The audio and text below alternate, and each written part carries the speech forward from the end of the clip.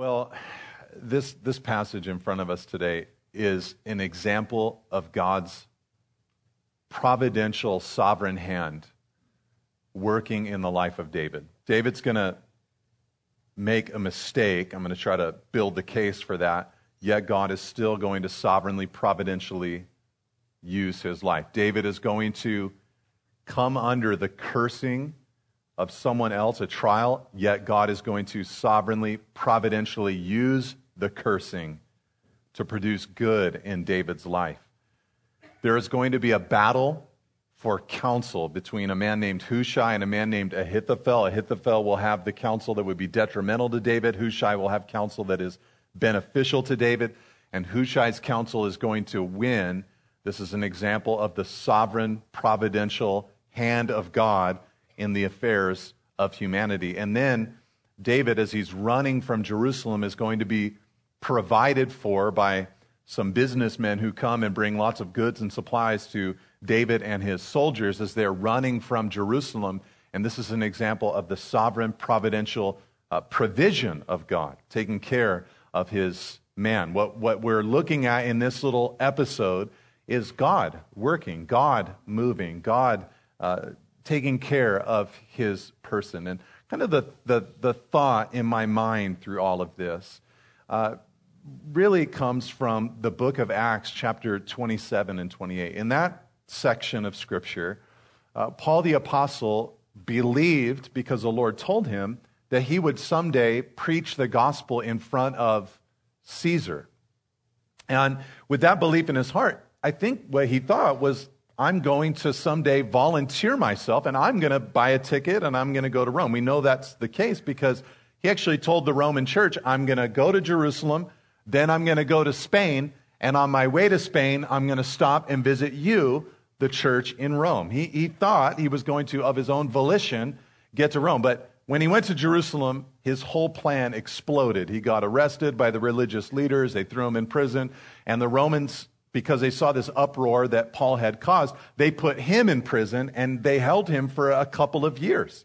Not in Rome, but in a city called Caesarea, thousands of miles from Rome.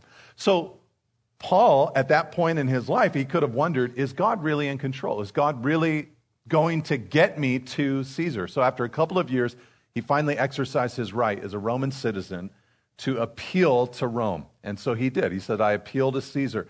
And so they took him on a boat ride to Rome.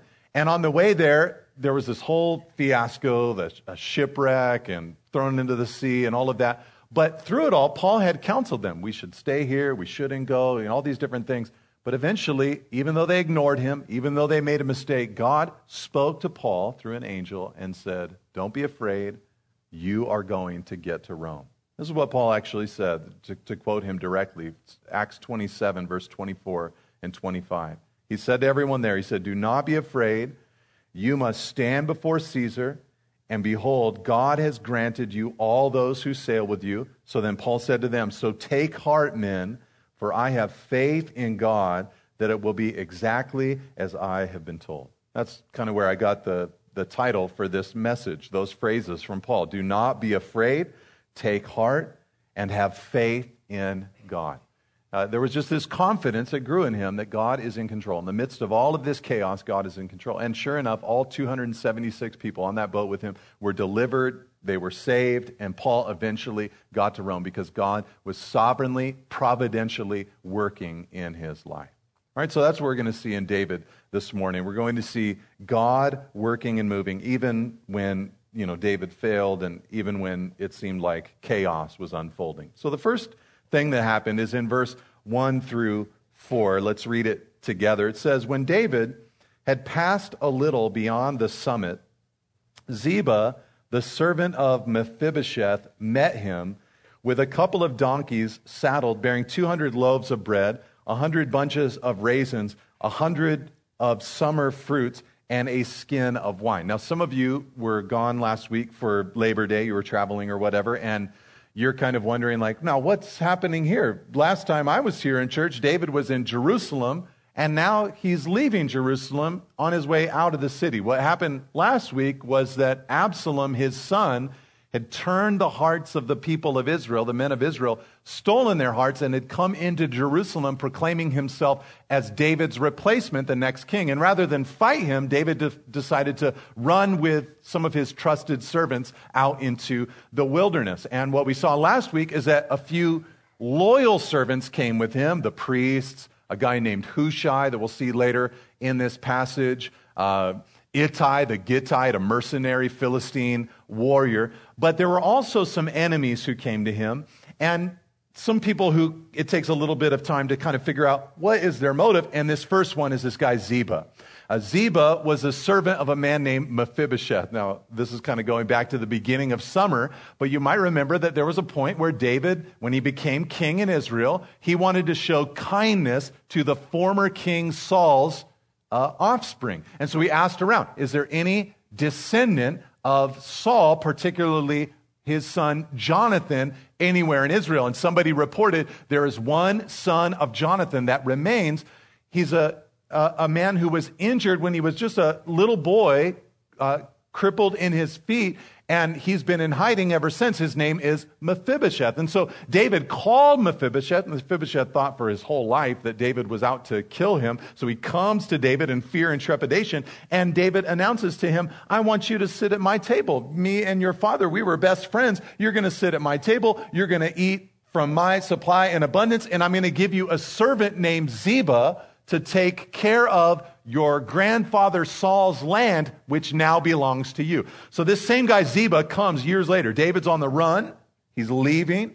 And Ziba, the servant, not Mephibosheth, but Ziba comes to David. And he's got all this stuff with him. Donkeys, bread, raisins, summer fruits, and a skin of wine. Okay, so you guys tracking with all these names? Are you impressed with my pronunciation of all these names, by the way?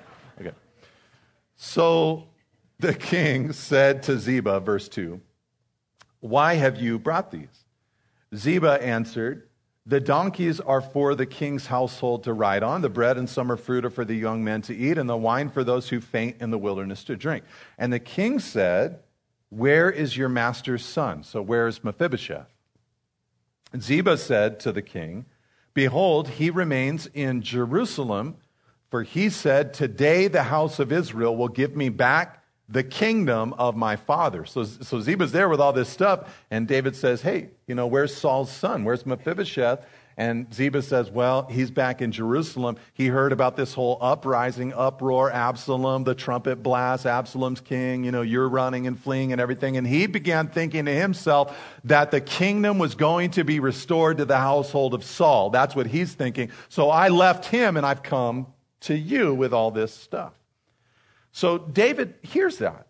He thinks Mephibosheth has betrayed me. I mean, that's a cold-blooded thing to do, right? He put Mephibosheth at his table. He provided for him. He took care of him. And how does Mephibosheth thank him? By turning from him or on him in his hour of need.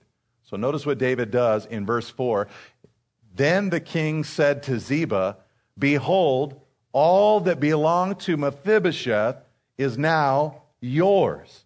And Ziba said, I pay homage. Let me ever find favor in your sight, my lord the king. That was another way of saying thank you. I'll take it. All right, now that's the whole episode, at least at this point.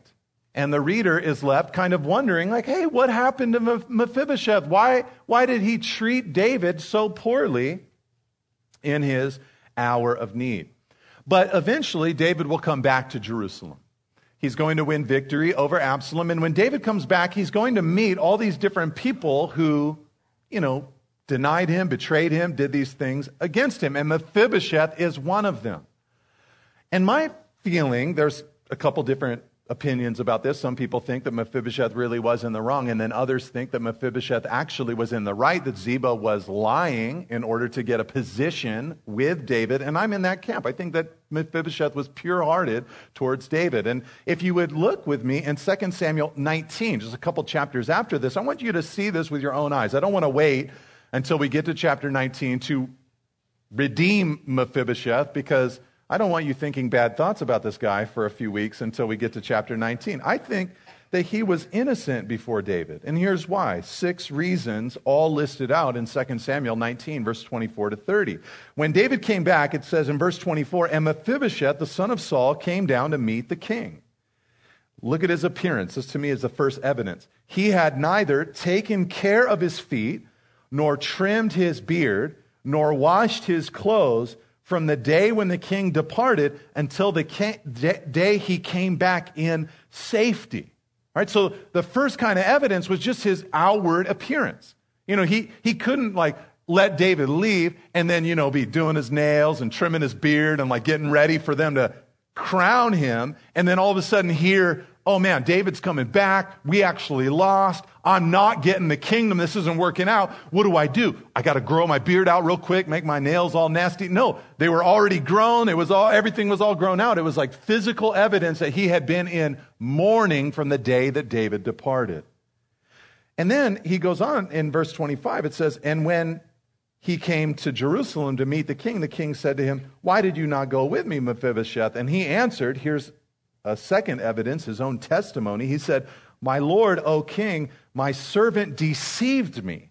For your servant said to him, I will saddle a donkey for myself that I may ride on it and go with the king. For your servant is lame. He has slandered your servant to my lord, the king. So that was a second evidence, just his own testimony. This is what Ziba did. It lines up with what Ziba said, at least.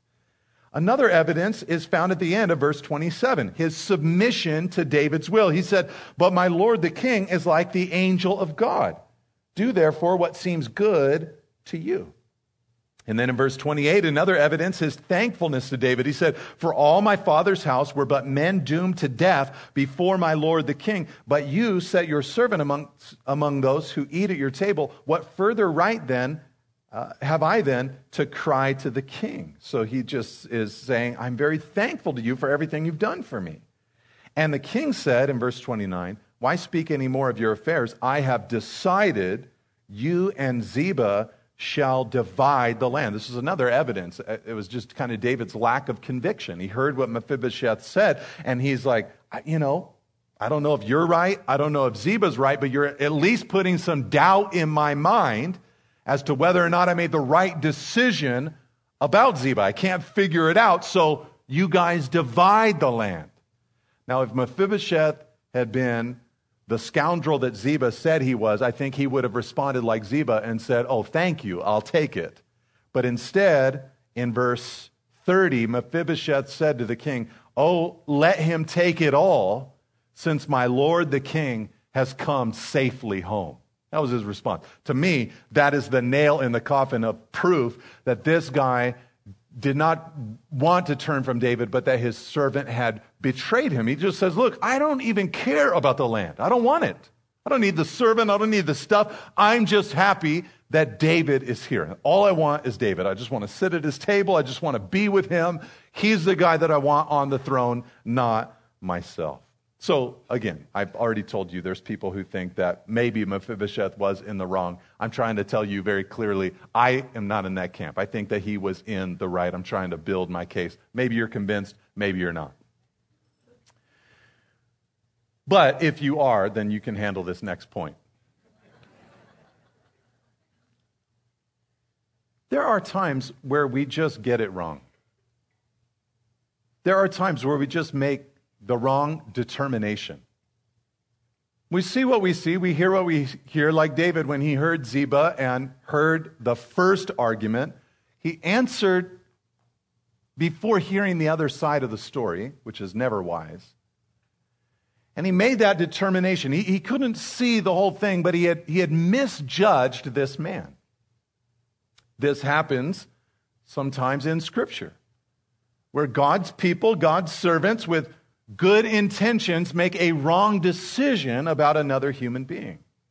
You might remember in Galatians chapter 2, the little infamous episode where Peter and Barnabas, who both loved the Gentile world, they believed that the gospel should be preached to the Gentile world in an unadulterated, unfiltered kind of way. You don't have to become Jewish to become Christian. They totally believed that, but they got to a point where one day they saw all these Jewish believers eating food by themselves away from the Gentile part of the church, and they kind of got up and they thought, well, we're Jews also. And so they went and did that.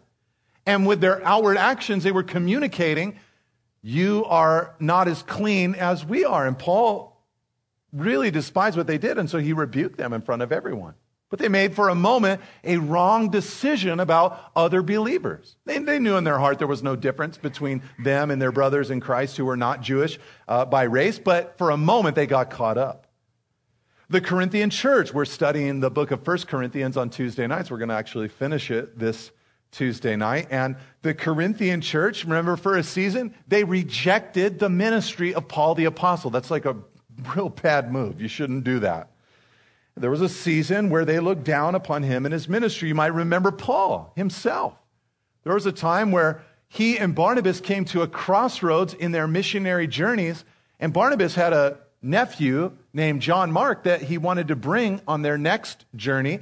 And Paul was a little bit upset that Mark had left them on their first missionary journey. So Paul put his foot down and said, no, this guy can't go with me. He's not useful to me in the ministry. But you know what Paul said when he wrote one of his pastoral epistles to Timothy? He said, send Mark, for he is useful to me in the ministry. You see, Mark eventually came around and he wrote the Gospel of Mark. He became very useful to the Lord. But Paul had seen something in him that was actually not accurate. I mean, I can understand why he didn't want to serve with him in that way at that time, but a little bit of misjudging perhaps.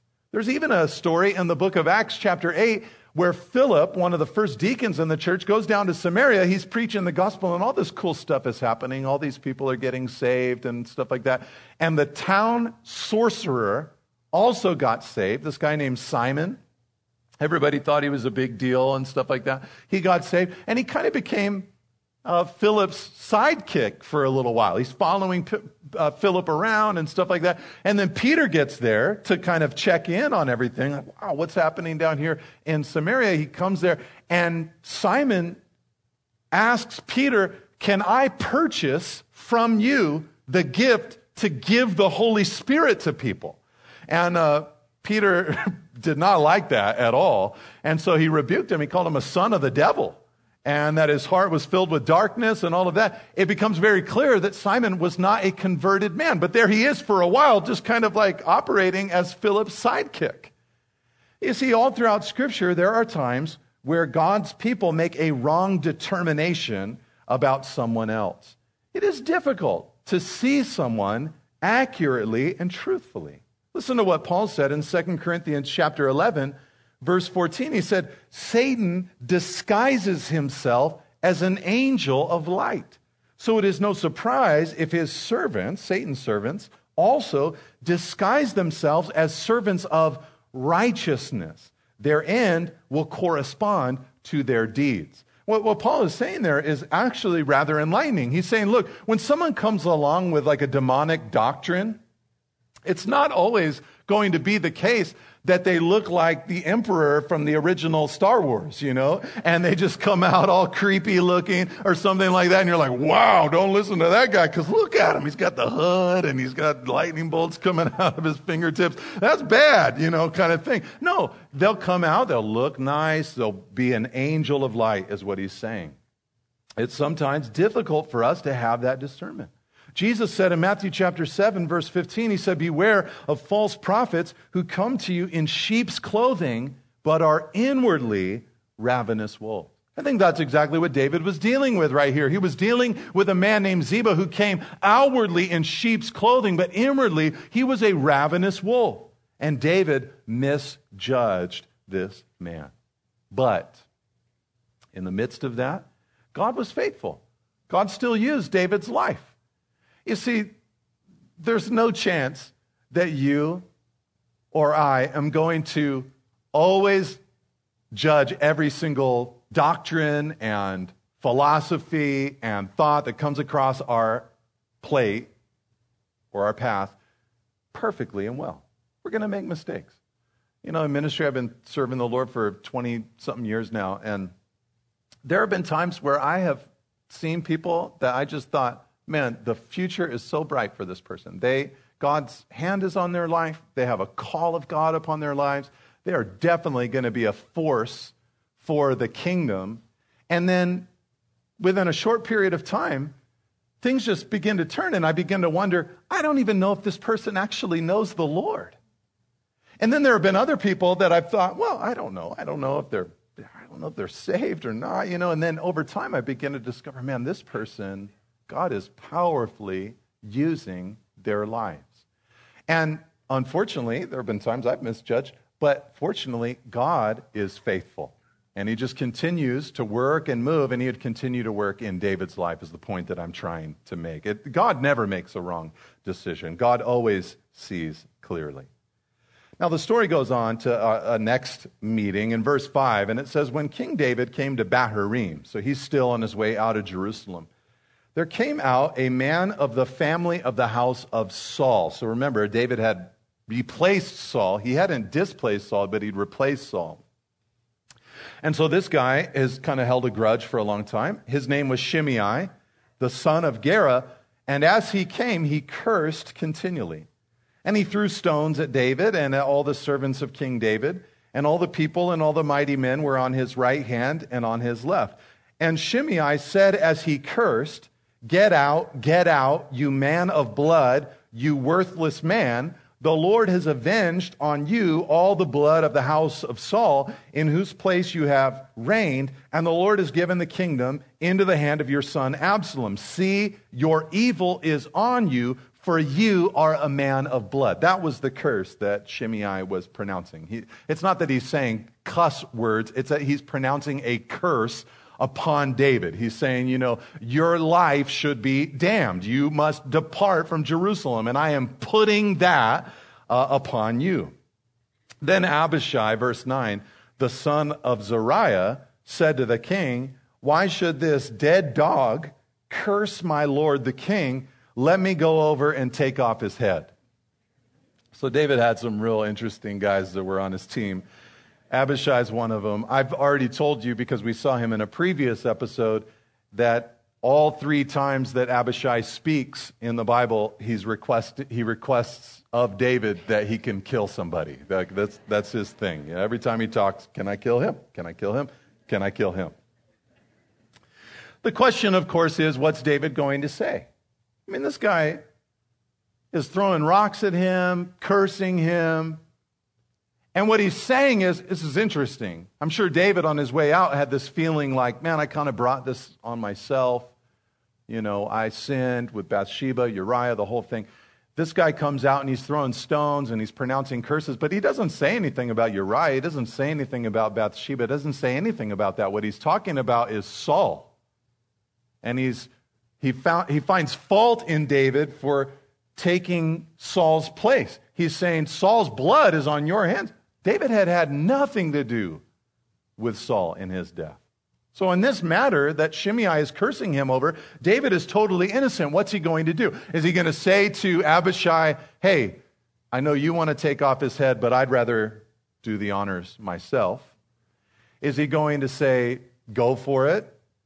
Is he going to say, no, but let's curse him in return? What's he going to say? It's going to be none of those.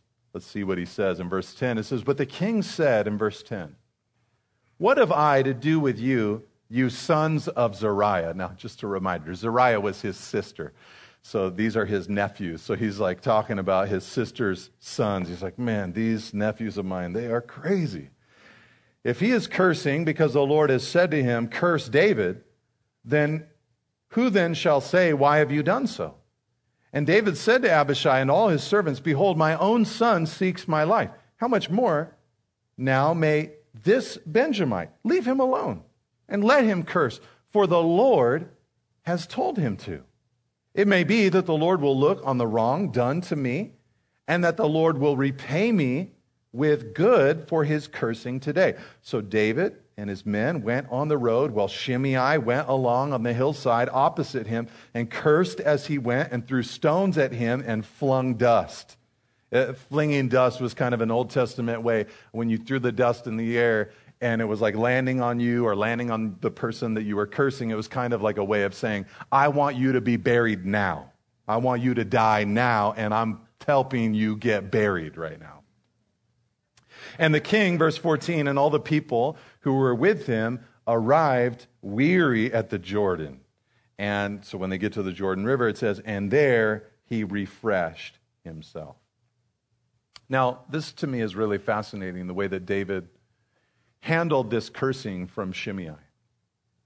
He had this belief in his heart that God was providentially dealing with his life, and that God could even use this evil man with evil words to chasten him, to discipline him, and to produce some good in his life. In fact, it seems like even as he's speaking in response to Abishai, David becomes convinced of this. Notice in verse 10, he says, if he is cursing, because the Lord has said to him, curse David. But then when you get to the end of verse 11, he says, leave him alone and let him curse, for the Lord has told him to. So he starts out, with that kind of suggestion. If the Lord has told him to do this, but then he becomes convinced. He says, I really believe that God has told this man to come out. I believe that this man is a pawn in the greater scheme of God's providential dealings with humanity. And that what this man says is going to be used by the living God to shape me, to mold me, to develop my character and my life. I believe that God is going to use this in my life for some kind of great good. I think David would have agreed with what Joseph said in Genesis chapter 50 to his brothers. Remember, Joseph's brothers had sold him into slavery, and then God had ordained him and put him as the number 2 man in all of Egypt, and eventually they were reunited, and they had peace together, but then their dad died, and after their dad died, when Jacob died, Israel, when their dad died, all the brothers were like, oh shoot, it's going down now. He's going to get his revenge on us because dad is dead. He wouldn't touch us while dad was alive, but now dad's dead.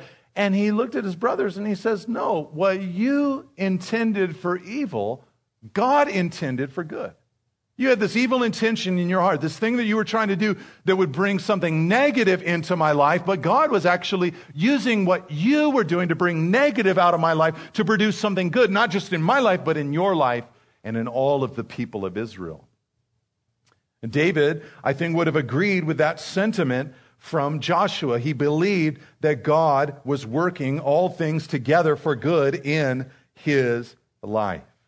And I want you to see just how he got through this cursing from this man Shimei. He believed that God was in control of it. And I should mention that he in this process is a superior being cursed by an inferior.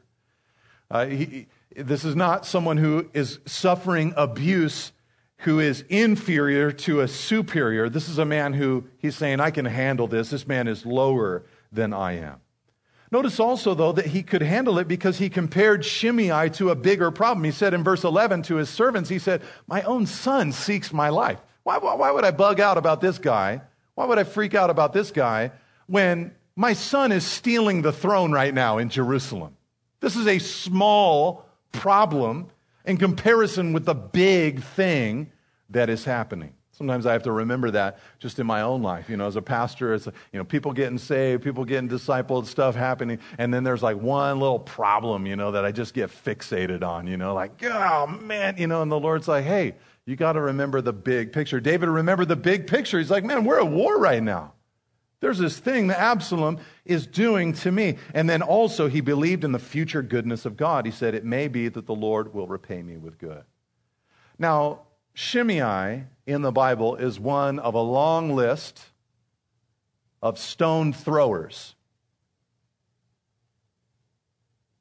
There came a time in the life of Jesus where the religious leaders found a woman that was caught in adultery. They ignored the man that she was in adultery with. It was the height of hypocrisy, but they took the woman and they brought her before Jesus. She said, the law says that this woman should be stoned. What do you say? And Jesus brilliantly and beautifully responded, he who is without sin, let him throw the first stone. And he stooped down and he began to write on the ground. And this has caused a couple thousands of years of speculation about what he wrote on the ground. As we just have a field day with it. We love it. But it doesn't say. So we guess all day long, but we have no idea. He started writing in the ground. He could have been playing hangman for all we know. It doesn't say, okay. But he started writing on the ground. I believe the Holy Spirit just started moving in that hostile environment. And the oldest accuser left first, and one by one, all the way down to the youngest, they all departed until it was only Jesus with the onlooking crowd, the non-accusing onlooking crowd. And Jesus then looked up and he said, "Woman, where are your accusers?" And she said, "They're not here. They've departed." And he said then, "Neither do I condemn you." In other words, he who's without sin, let him throw the first stone. Jesus, in a sense, is saying, I qualify. I could throw the stone at you, but I'm not going to. And he says, go and sin no more. It's a word of forgiveness mixed with grace and a desire for her sanctification. Go and sin no more. I'm not going to condemn you, because in Christ there is no condemnation, but I also want your sanctification. I want you to grow. Go and sin no more. This is beautiful to us because this is what we need from the Lord. I'm sure that David, as he departed from Jerusalem and this whole thing is happening, he probably felt like, I brought this on myself. I failed as a leader. I sinned before God. I should not have done the things that I've done. And now Shimei comes out. He's throwing stones and throwing dirt in the air. And he's like, David says, I deserve this. God is making it happen in my life. I deserve this. And I'm sure I know I've felt that way at times in my own life. Man, I deserve this. I'm sure that there have been times in your own life where you almost wish someone would rise up and just persecute you like this, because it would kind of bring a little bit of like, well, yeah, I kind of got it coming, and I'm just so glad I could experience some consequences because, man, I failed. But the Lord comes along and he gives his grace, his mercy, his forgiveness. But David just saw the sovereign hand of the Lord.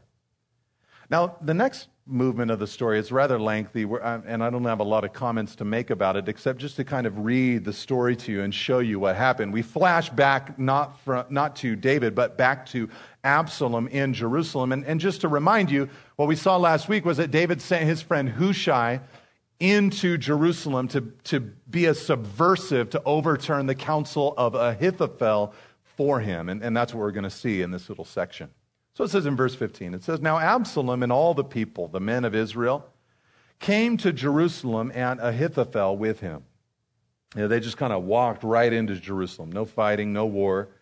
And when Hushai the Archite, David's friend, came to Absalom, Hushai said to Absalom, Long live the king, long live the king. So Hushai's got this whole cover story where he's acting like he's allegiant to Absalom.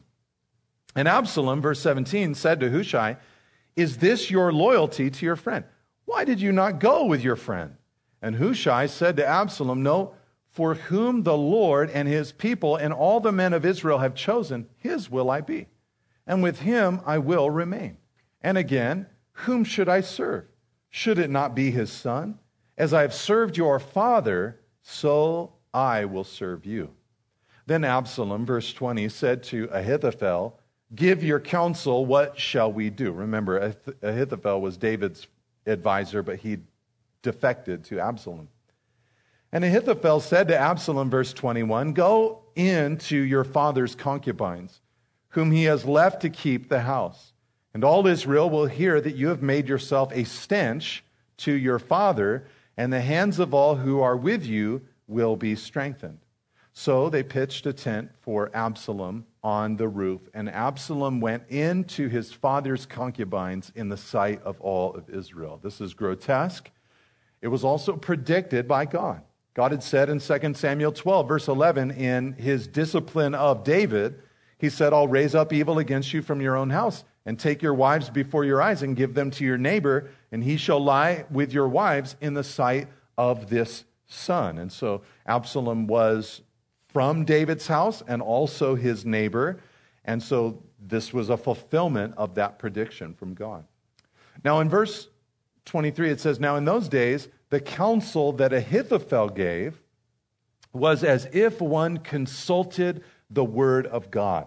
So was all the counsel of Ahithophel esteemed both by David and by Absalom." This is a way of saying that when Ahithophel spoke, it was considered divine inspiration.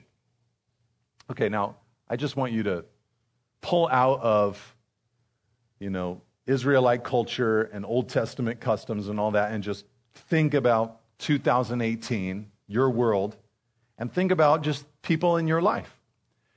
There are philosophies, beliefs, theories, concepts that people in your life that you know, that you love, that you would love to have their hearts opened up to the gospel.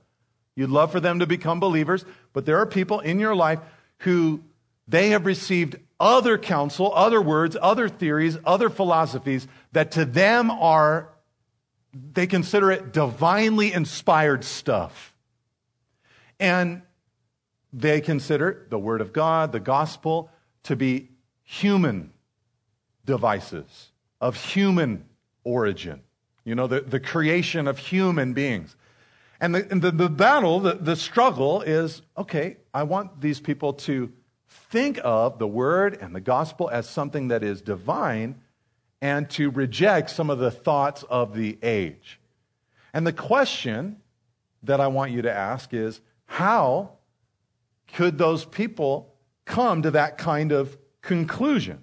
How could their minds and their hearts be turned? Your answer to that question is important. Some people would answer that question by saying, once the church is holy enough, or once the church is loving enough, or once the church is on mission enough, then human beings are bound to receive. Now, look, I think the church should strive for holiness and strive for love and strive to live on the mission that Jesus Christ has given to us. Don't hear me say anything otherwise here this morning. But those are not the things ultimately that will lead to that conversion of the heart. God must involve himself in that human's mind and in that human's heart. And I want you to see that from the outflow of this story in chapter 17. So we're going to see how the counsel is overturned. So let's read it again together. Verse 1 of chapter 17, he says, "Moreover, Ahithophel said to Absalom, 'Let me choose 12,000 men.'" So this is his counsel to Ahithophel. He says, "Let me choose 12,000 men, and I will arise and pursue David tonight. I will come upon him while he's weary and discouraged, and throw him into a panic, and all the people who are with him will flee. I will strike down only the king, and I will bring all the people back to you as a bride comes home to her husband. You seek the life of only one man, and all the people will be at peace." And the advice seemed right in the eyes of Absalom and all the elders of Israel. Ahithophel, his advice is pretty basic. He just says, look, David's on the run. He's confused. He's discombobulated. Everybody's just kind of running for their lives. So, give me a couple Apache helicopters and I'll just cruise in. It'll be a surgical strike on one man. That's all we need. We'll get that one guy. We'll reunite the nation. Boom. We'll move on. That was his advice. It was actually a good plan. Then Absalom, verse 5, said, "Call Hushai the Archite also, and let us hear what he has to say." So I got two counselors. Let's hear what Hushai says. And when Hushai came to Absalom, Absalom said to him, "Thus has Ahithophel spoken. Shall we do as he says? If not, you speak." Then Hushai said to Absalom, "This time the counsel that Ahithophel has given is not good." And Hushai said, "You know that your father and his men are mighty men, and that they are enraged like a bear robbed of her cubs in the field. Besides, your father is expert in war. He will not spend the night with the people. Behold, even now he has hidden himself in one of the pits or in some other place. And as soon as some of the people fall at the first attack, whoever hears it will say, 'There's been a slaughter among the people who follow Absalom.' Then even the valiant man, whose heart is like the heart of a lion, will utterly melt with fear, for all Israel knows that your father is a mighty man, and that those who are with him are valiant men. What Hushai is doing is he's appealing to the fear embedded in Absalom and all his men of David. You got to remember, Absalom was David's son. So he'd grown up having people come up to him, when he was like a little guy, they'd come up to him, they'd like squeeze his cheek, and they'd be like, I was with your dad out in the field with Goliath. And they tell him the story like he was just a teenager and he ran out there and he cut the guy's head off after striking his head with a stone, and he's standing there like this, and like he's hearing these stories his whole life. He knows his dad is undefeated in war. He's an expert. And so as Hushai is like telling this story to Absalom and everybody there, they're like, oh yeah, that's right. If we go down and we lose real quick, then all the men in Israel are going to freak out like, man, we can't fight against David, and their hearts will melt. So he's appealing to their fear. But then he appeals to his vanity in verse 11. Look at this. He says, but my counsel is that all Israel be gathered to you, from Dan to Beersheba, that's a way of saying from north to south, as the sand by the sea for multitude, and that you go to battle in person. Don't send Ahithophel. Go yourself with your hair flowing and everything. It's going to be beautiful. So we shall come, verse 12, upon him in some place where he is to be found, and we shall light upon him as the dew falls on the ground. And of him and all the men with him, not one will be left. And if he withdraws into a city, then all Israel will bring ropes to that city, and we shall drag it into the valley until not even a pebble is to be found there. And Absalom, verse 14, and all the men of Israel said, the counsel of Hushai the Archite is better than the counsel of Ahithophel. Because the Lord had ordained to defeat the counsel of Ahithophel, so that the Lord might bring harm upon Absalom. The author is trying to give us a little peek into what's going on behind the scenes. God is involved. God is working. God is moving. He's the author of this. So this helps us understand in our modern era what Paul said in places like 1 Corinthians 1, 22 to 25, where, there's different views about the gospel. There's in his day, there was the Jewish view and there was the Gentile or the Greek view. The Jews wanted signs or miracles. The Greeks wanted wisdom, and both of those were stumbling blocks to the gospel. But he says that the quote-unquote foolishness of God is wiser than men, and the quote-unquote weakness of God is stronger than men. That's 1 Corinthians 1:25. God must involve himself in human hearts, is what we're seeing. All right, now let's end by just seeing how this all wraps up, this little episode. It says, then Hushai, verse 15, said to Zadok and Abiathar, the priests, these were also guys on David's side, thus and so did Ahithophel counsel Absalom and the elders of Israel, and thus and so have I counseled. Now therefore send quickly and tell David, do not stay tonight at the fords of the wilderness, but by all means pass over, lest the king and all the people who are with him be swallowed up. Now Jonathan and Ahimaaz were waiting at En-Rogel. These are the sons of the priests. And a female servant was to go and tell them, and they were to go and tell King David, for they were not to be seen entering the city. So the way it worked was Hushai would tell the priest would tell a servant girl, the servant girl would tell the priest's sons, and the priest's sons would run and tell David what was happening. But a young man, verse 18, saw them and told Absalom. So both of them went away quickly and came to the house of a man at Bahurim who had a well in his courtyard. And they went down into it. And the woman took and spread a covering over the well's mouth and scattered grain on it, and nothing was known of it. When Absalom's servants came to the woman at the house, they said, where are Ahimaaz and Jonathan? And the woman said to them, they have gone over the brook of water. So she lied to them to cover for the priest's son. Some people have a real problem with her doing that. I don't.